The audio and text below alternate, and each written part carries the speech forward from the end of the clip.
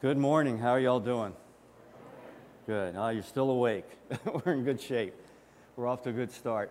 I have to begin this morning with just a little bit of an apology. If you were here 22 years ago in the spring of 1999 and you heard the message that I'm going to preach before, you are not imagining things. I did preach it.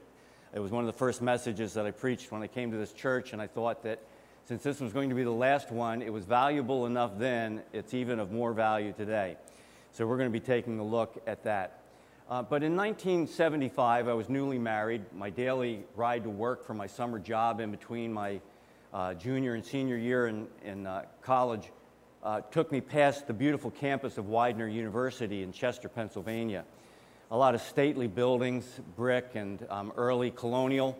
It was a great time, and usually unremarkable. I just buzzed through the campus and nothing ever happened. But on this one particular day, I had no clue what was going on, but I noticed that there was a number of helicopters flying overhead, and I said, well, maybe somebody escaped from the local jail. They're out looking for him, who knows. But as I pulled up past the athletic complex on the campus, all of a sudden a security guard steps out in front of my car and holds his hand up and asks me to stop. This bus pulls up, and it's got big green on it and the Eagles logo on it, and the offensive line for summer training camp got out of the bus and started to walk over to the football field. And I remember two things about this, as it had become the summer training camp for the Philadelphia Eagles.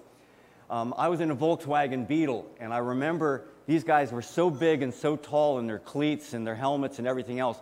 I stuck my head out of the window and looked up at them. And I remember that. And then as I watched them walk over to the football field, I noticed something else very distinctly. The whole fence that was around the football field, there were kids just clinging to it with their hands, holding on tightly to the fence, looking at everything that was going on in between. And there was a big green helicopter that came in, and I assumed it was the coach or somebody flying in from somewhere, somehow, some way.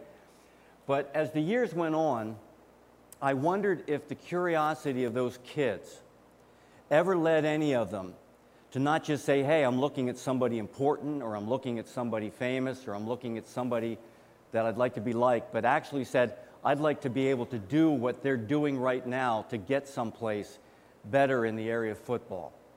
And I am sure that most of them never did anything other than gaze at those famous people that were walking across the street and going down into the football stadium and looking at it different.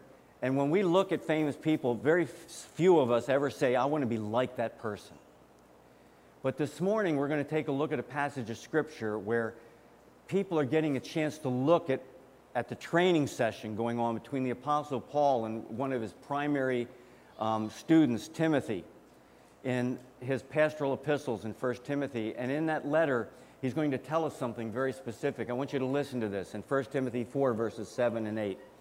Have nothing to do with irreverent, silly myths. Rather, train yourself for godliness. For while bodily training is of some value, godliness is of value in every way, as it holds promise for the present life and also for the life to come. And at the heart of this passage is a command coming from Paul to his student Timothy. Train yourself to be godly. Now, it's been interesting. Pastor Cale has been throwing around some Greek words lately, some that he doesn't want to pronounce, and some of them that I went and looked up and pronounced in the privacy of my study, but I won't give them to you either. But I'm going to give you this Greek word. The word that's used here to train yourself for godliness, or in some passages it's translated exercise yourself for the purpose of godliness. It's the Greek word gymnazo that we get our word gymnasium from. And it had to do with a place where people went to exercise, to train for the Olympic Games of their day, for the races and the things that they did in their time. And what Paul is saying, as he often does in drawing from the realm of the physical exercise, he said, you need to exercise yourself for the purpose of godliness. You need to make some decisions about what you want to do. And the thing that's interesting about this challenge is that it's not always an easy thing to do. I love the commercial that comes on at the end of many of the college football playoffs, that these people will go on to be professionals in fields other than sports. And the reality is very few people make it to be the cream of the crop and into the Major League Baseball or into the National Football League or into the National Hockey League. It is tough to do, and it's even tougher to win the championship. But if any of them do want to get there, they're going to have to exercise and they're going to have to train to do it. And so this is the bottom line of my challenge to you this morning is, are you willing to train yourself for the purpose of godliness? Are you willing to exercise for godliness? And I just want you to understand that it's not an easy thing to do. The way that this comes home to me frequently is I go to my doctor for my annual physical, and there's been a number of years that the doctor has said to me, you know, you need to get your blood pressure down, and here's the way you can do it. You need to exercise, and I've never had a lot of problem with that. I discipline myself in the area of exercise, but she says, you got to change your diet. And I said, whoa, wait a minute. And it really takes some discipline to change your diet, especially when in our household, we just like ice cream. We like other things that aren't good for you. It's just, but they want me to cut out red meat. They want me to, I was so glad that when I had one physical problem, they told me not to eat kale. And I said, yes, I can do this. But I want to walk through 4 things from this passage of Scripture that will just maybe help you to get started in this area of training yourself for godliness. How do you exercise yourself for the purpose of the things that God wants us to do? The first thing is that you need to have nothing to do with lies. And you think, wow, what does that have to do with training? It has a lot to do with training. In the context of this passage of Scripture, Paul had said, Timothy, I want you to stay behind in Ephesus and instruct certain men not to teach certain things. Because the reality is that the world is full of lies. Everything that we hear is not true. And I've often told you through the course of my ministry that for the believer, his life needs to be a relentless pursuit of truth. And we find that truth in the Word of God. You're not going to find it in the news media. You're not going to find it in our academics. You're not going to find it with the politicians. You're certainly not going to find it in Hollywood. But we need to have a relentless pursuit of the truth. And if you're going to be someone that's training yourself for the purpose of godliness, you've got to figure out what's true and what's not true. Through the years, I've been involved in endurance sports, whether it be kayaking, canoeing, or running, or bicycle. No matter what you do, I've heard all kinds of things about how you can get in better shape. And you always have to weed out those things that have nothing to do with getting you where you're going to go, and you have to not follow lies. But listen to this about the church, because when it comes to the pursuit of godliness and the understanding of lies, Paul says to Timothy, the Spirit expressly says that in later times some will depart from the faith. So you hear these stories about high-profile people, whether it be in Christian music or in the pulpits of America or around the world, people that have fallen from their faith. The Spirit expressly has told us that it's going to happen, that in latter times some people will depart the faith, and it's going to be by devoting themselves to deceitful spirits and the teachings of demons. I am not a big one for conspiracy theories. I'm not a big one for pressing for things that just sound a little bit crazy, but this much I believe, that there is a conspiracy in the heavenly realms to destroy the things of God, and the Scriptures have given us glimpses into how that's going to take place, and that many people are following the teachings of demons. I think that the things that we're trying to understand right now that are coming into our academics that have to do with everything from morality and ethics and sexuality, it's the teaching of demons trying to destroy us and trying to take us far from where God wants us to go. But it's through the insincerity of liars whose consciences are seared. And it's amazing how people have the ability to teach with the greatest earnestness and sincerity anything, and they'll even die for it. So be careful about why you say Christianity is true. When you say, I'm willing to die for my Lord Jesus Christ, that's not why it's true. It's true because it's made true by the revelation of the one true God in the heavenlies that revealed himself in his Scripture. It's not by any act of your will or anything that you're willing to do. That is only an example of your faith in the things that are there. It doesn't make something true or not true. But these people will follow deceitful spirits and the teachings of demons, and through the insincerity of liars whose consciences are seared, they'll forbid marriage, require abstinence from foods that God created. And one of the biggest ways that it manifested itself in the New Testament times was in the reteaching of the Jewish law and the following of the things of God in the Old Testament that we were set free from. The celebrating of Sabbath days and the celebrating of special holidays as if they had any more value than any other day. But know this, that there will be people that will be trying to spread lies and tell you this is the way to get to godliness. And please don't ever veer from the Word of God. Don't veer from a community of believers that gather together and say that together we believe in the Word of God and we're going to hold each other accountable to the Word of God. And so we need to be careful if we're going to train ourselves for the purpose of godliness. What is it that you're going to do? Are you going to find a lot of laws and rules made up by men, or are you going to follow those rules and those laws made up by your God? Have nothing to do with lies. The second thing is that you've got to put every effort into your pursuit. And I love the way that it puts it in here, not only to train yourself for the purpose of godliness, but Paul says to Timothy in verse 10, "For to this end we toil and strive, because we have our hope set on the living God, who is the Savior of all people, especially of those who believe." Practice these things. Immerse yourself in them so that all may see your progress. And so there's two parts of this effort that's to be put into godliness. Is one, you're to make every effort, and you're to toil and strive. And two, you're to make sure that other people notice that there's something different about you and that there's a change going on in your life, and that other people can see that once you were here, but now you're up here. We are constantly criticizing the lives of other people, making judgment calls about where they are. But how about you? Where are you in your training for godliness? How is your prayer life? How is your devotional life? How is your life in knowing and understanding the Word of God? How is your life in serving the church of Jesus Christ? Could it be said of you that you labor, toil, and strive? Or is it just a casual pursuit? Is it just something that it's okay with you?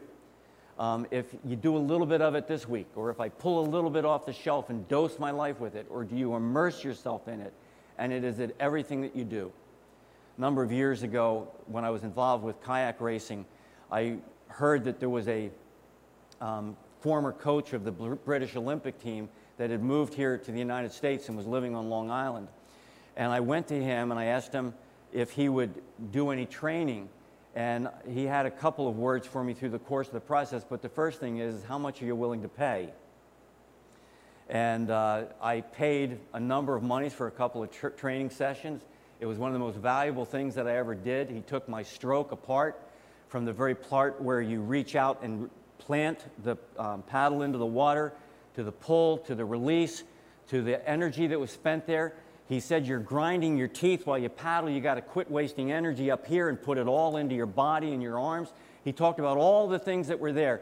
And then when it was all over and he had taken it apart and had put my stroke back together, he said, now, how much are you willing to hurt? If you want to really win, how much are you willing to do this? And that year I took all that this guy had done and taught me, and I went, and for the first time in my life in a race, I finished first. And it all had to do with the fact that I took the time to train, took the time to learn, took the time to find out these things. And so when it comes to the Christian life, are you willing to do these things for God? Are you willing to do these things? We keep saying, years ago I had confronted somebody in my church, and I said, look, my prayer life's a mess. I knew that he was a man of prayer. He was one of the deacons in the church that I grew up in. I said, would you teach me to pray? Well, he says, well, it's not as hard as you think. The first thing is you just do it. Well, then I asked him a few more questions, and it was to my ill that I found out that he was praying almost 3 hours a day. I said, boy, I don't have time for that. But when it comes to the spiritual disciplines and when it comes to the things in your life that you're supposed to be doing for God, is it a casual pursuit, or is it something that you're using, toiling and moving to it and exercising for the purpose of godliness? Practice these things. Immerse yourself in them so that all may see your progress. I'm amazing that how many people have given up on their prayer lives because they've been so discouraged by the fact that their minds are distracted. And rather than disciplining themselves and saying, how do I get rid of the distractions, they get rid of the prayer, and they just don't pray. And God has asked us that when it comes to the things in our Christian life, that we exercise ourselves for the purpose of godliness. and we need to make every effort. Listen to these words in Romans. I appeal to you, therefore, brothers, by the mercies of God, to present your bodies as a living sacrifice, holy and acceptable to God, which is your spiritual act of worship. Have you presented your body to Him?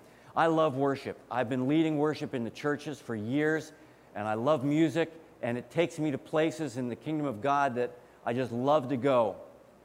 But what God wants from you is not the songs to shake the rafters of the heavens. And I remember one time I was at a Promise Keepers event many years ago. We were in the Carrier Dome in Syracuse, New York, and there were 30,000 men singing "To God Be the Glory," and you could feel the concrete vibrating under your feet. And I said, this is worship.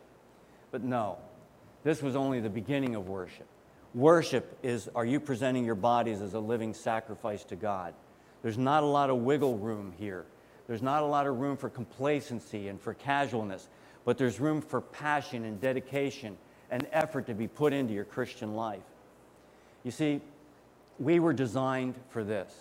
God told us from the very beginning of time that mankind was a special creation, and so we find in the book of Genesis that we studied in one of Pastor Caleb's messages that God created the heavens and the earth, and then He created the animals, but when it came to man, He formed him from the dust of the earth, and He breathed into his nostrils the breath of life. There was an intimacy there that was born in the very beginning of creation. But then we find one of the most profound truths about God's intimacy with us when Adam and Eve had sinned, and we find that God used to come walking in the cool of the day with Adam and Eve in the garden. What a beautiful, beautiful picture of the fellowship of man and God. And that's what it was to be all about, was God working with you in the way He created you to live for Him and to work for Him and to toil for Him. Present your body as a living sacrifice. In Hebrews chapter 12, verses 1 and 2, the writer of Hebrews uses the analogy of the race. Therefore, since we are surrounded by so great a cloud of witnesses, let us throw off everything that hinders and the sin that so easily entangles, and let us run with perseverance the race marked out for us. Let's fix our eyes on Jesus, the author and perfecter of faith, who for the joy set before Him endured the cross, scorning its shame, and sat down at the right hand of the throne of God. It was interesting last week when Pastor Caleb was talking about the fact that he was on the basketball team, and they made an agreement that there were certain things they just wouldn't do. And I was hoping that no matter what sport that I got involved in, that I wouldn't have to quit eating potato chips. But you got to give up stuff that hinders your training. You got to give up stuff that hinders your ability to do the race. And the Scriptures tell us that you got to get rid of the sin that entangles you when you're running the race of life, when you're doing the Christian life. And so many of us, our Christian lives are not what they are because we haven't taken the time to confess our sin. We haven't taken the time to flee from the sin. We've talked a lot about repentance and the part that it plays in the Christian life over the last couple of months of messages. We need to learn to repent of sin, to turn away from it and to go a different direction. When I've counseled people through the years and we've talked about how to turn away from sin, that's one of the times that people have had the greatest struggle with me, saying, "What, you want me to give up this? You want me to give up that?" There are some people that are plagued with the issue of pornography on the internet, and they won't even give up their computer. There are others that are plagued with other temptations and things that are there. They won't give it all up. They can't take the cell phone out of their hand. What am I going to do? And God has said we need to give these things up. In Proverbs 22:5, it says, "Thorns and snares are in the way of the crooked. Whoever guards his soul will keep far from them." And we need to realize that there's things we need to get rid of in our lives. It doesn't matter if it's Ephesians 4 or Colossians 3, passages about the Christian life. It uses the image of taking off dirty clothing and putting on the clean clothing of Christian character. 1 Thessalonians 5 talks about some of the positive things of training. Rejoice always. Pray without ceasing. Give thanks in all circumstances. Your training needs to be a way of life. It needs to be something that occupies every breath. And that is one of the beautiful things about the Christian life is God is worthy of your attention in the morning when you wake up. He's worthy of your final words at the end of the day. He's worthy of every breath that you take. Rejoice always. Pray without ceasing. Give thanks in all circumstances. For this is the will of God in Christ Jesus for you. And so not only are we to put every effort into this training, but we're to command and teach the things of God. And I have always appreciated those people that know what they're doing in life and are willing to share it with others. When I first got a job in a large industrial plant, I noticed two different kinds of people that I ran into. There were some that were just waiting for you to make the same mistakes that they made when they were younger, and they just couldn't wait to have a laugh with you and to stumble and fall with you and to just let you. But there were others that would pull you aside and said, look, when you're at the end of this machine, you got to be really careful because this, and this could happen. And in the Christian life, we're supposed to not get to the place where we look at other people and say, you know, when you fall, I'll help pick you up and we'll go from there. But we need to command and teach the things of God so that others can get off of the way of sin and onto the way of godliness and the beauty that comes with it, the thrill that comes with it. Command and teach these things, Paul says to Timothy. Let no one despise you for your youth, but set the believers an example in speech, in conduct, in love, and faith, and purity. Until I come, devote yourself to the public reading of Scripture, to exhortation, and to teaching. And if you need to share anything, you need to share the things of the Word of God. And I believe firmly that we miss too many opportunities in life where we haven't told people how they can avoid the trappings of sin and the pitfalls of this life, where we haven't told them the beauty of what it means to conduct ourselves in love and faith and purity and the joy that comes from that. Kathy and I are going to celebrate 47 years of marriage this summer, and people often come to us and say, how do you do it? I got to tell you this much, unless you do it, you will never know the joy of holding in your arms somebody that you've loved this long so well. It is just awesome. There's no other way around it. But it took two of us dedicated to the things of God, two of us that were serving not only our Lord but one another, to be able to make that happen. And it is great when there is a community of believers that come together and understand the beauty of this walk of faith and love and purity. And Paul says you need to devote yourself to this public reading of Scripture. Devote yourself to exhortation. Devote yourself to teaching. And we need to be able to share the things of God with others. One time I was getting ready to do a canoe race, and we always scouted the river before we did it because it changed at different times and different years, and there were very difficult places to go through. And so my partner and I had just gone through one of the very challenging parts of the river and pulled our boat out, and we were on our way back, and we pulled off on the river bank in order to take a look at where we had just gone through to see if we needed to make any changes or anything like that. And there on the bank of the river was American gold medalist Greg Barton, who was going to be paddling in the race the next day. And as I got all tongue-tied and everything like that, he came over to me and he said, were you the guys that just went through there? I said, yeah. He said, well, can you give me any hints as to what to do? And I'm there. He wants to hear from me. But that's the beauty of knowing something and being able to share it with somebody else, experiencing something and be able to tell it to somebody else. Command and teach the things of the Word of God. Don't let your mind stray from it. Parents, you're to teach these things in your home to your kids. You're to labor over this. In Deuteronomy chapter 6, it is our call to teach these things to our children. And then finally, we're to keep a close watch on your life and your beliefs. In 1 Timothy chapter 4, it says, keep a close watch on yourself and on the teaching. Persist in this, for by doing so, you will save both yourself and your hearers.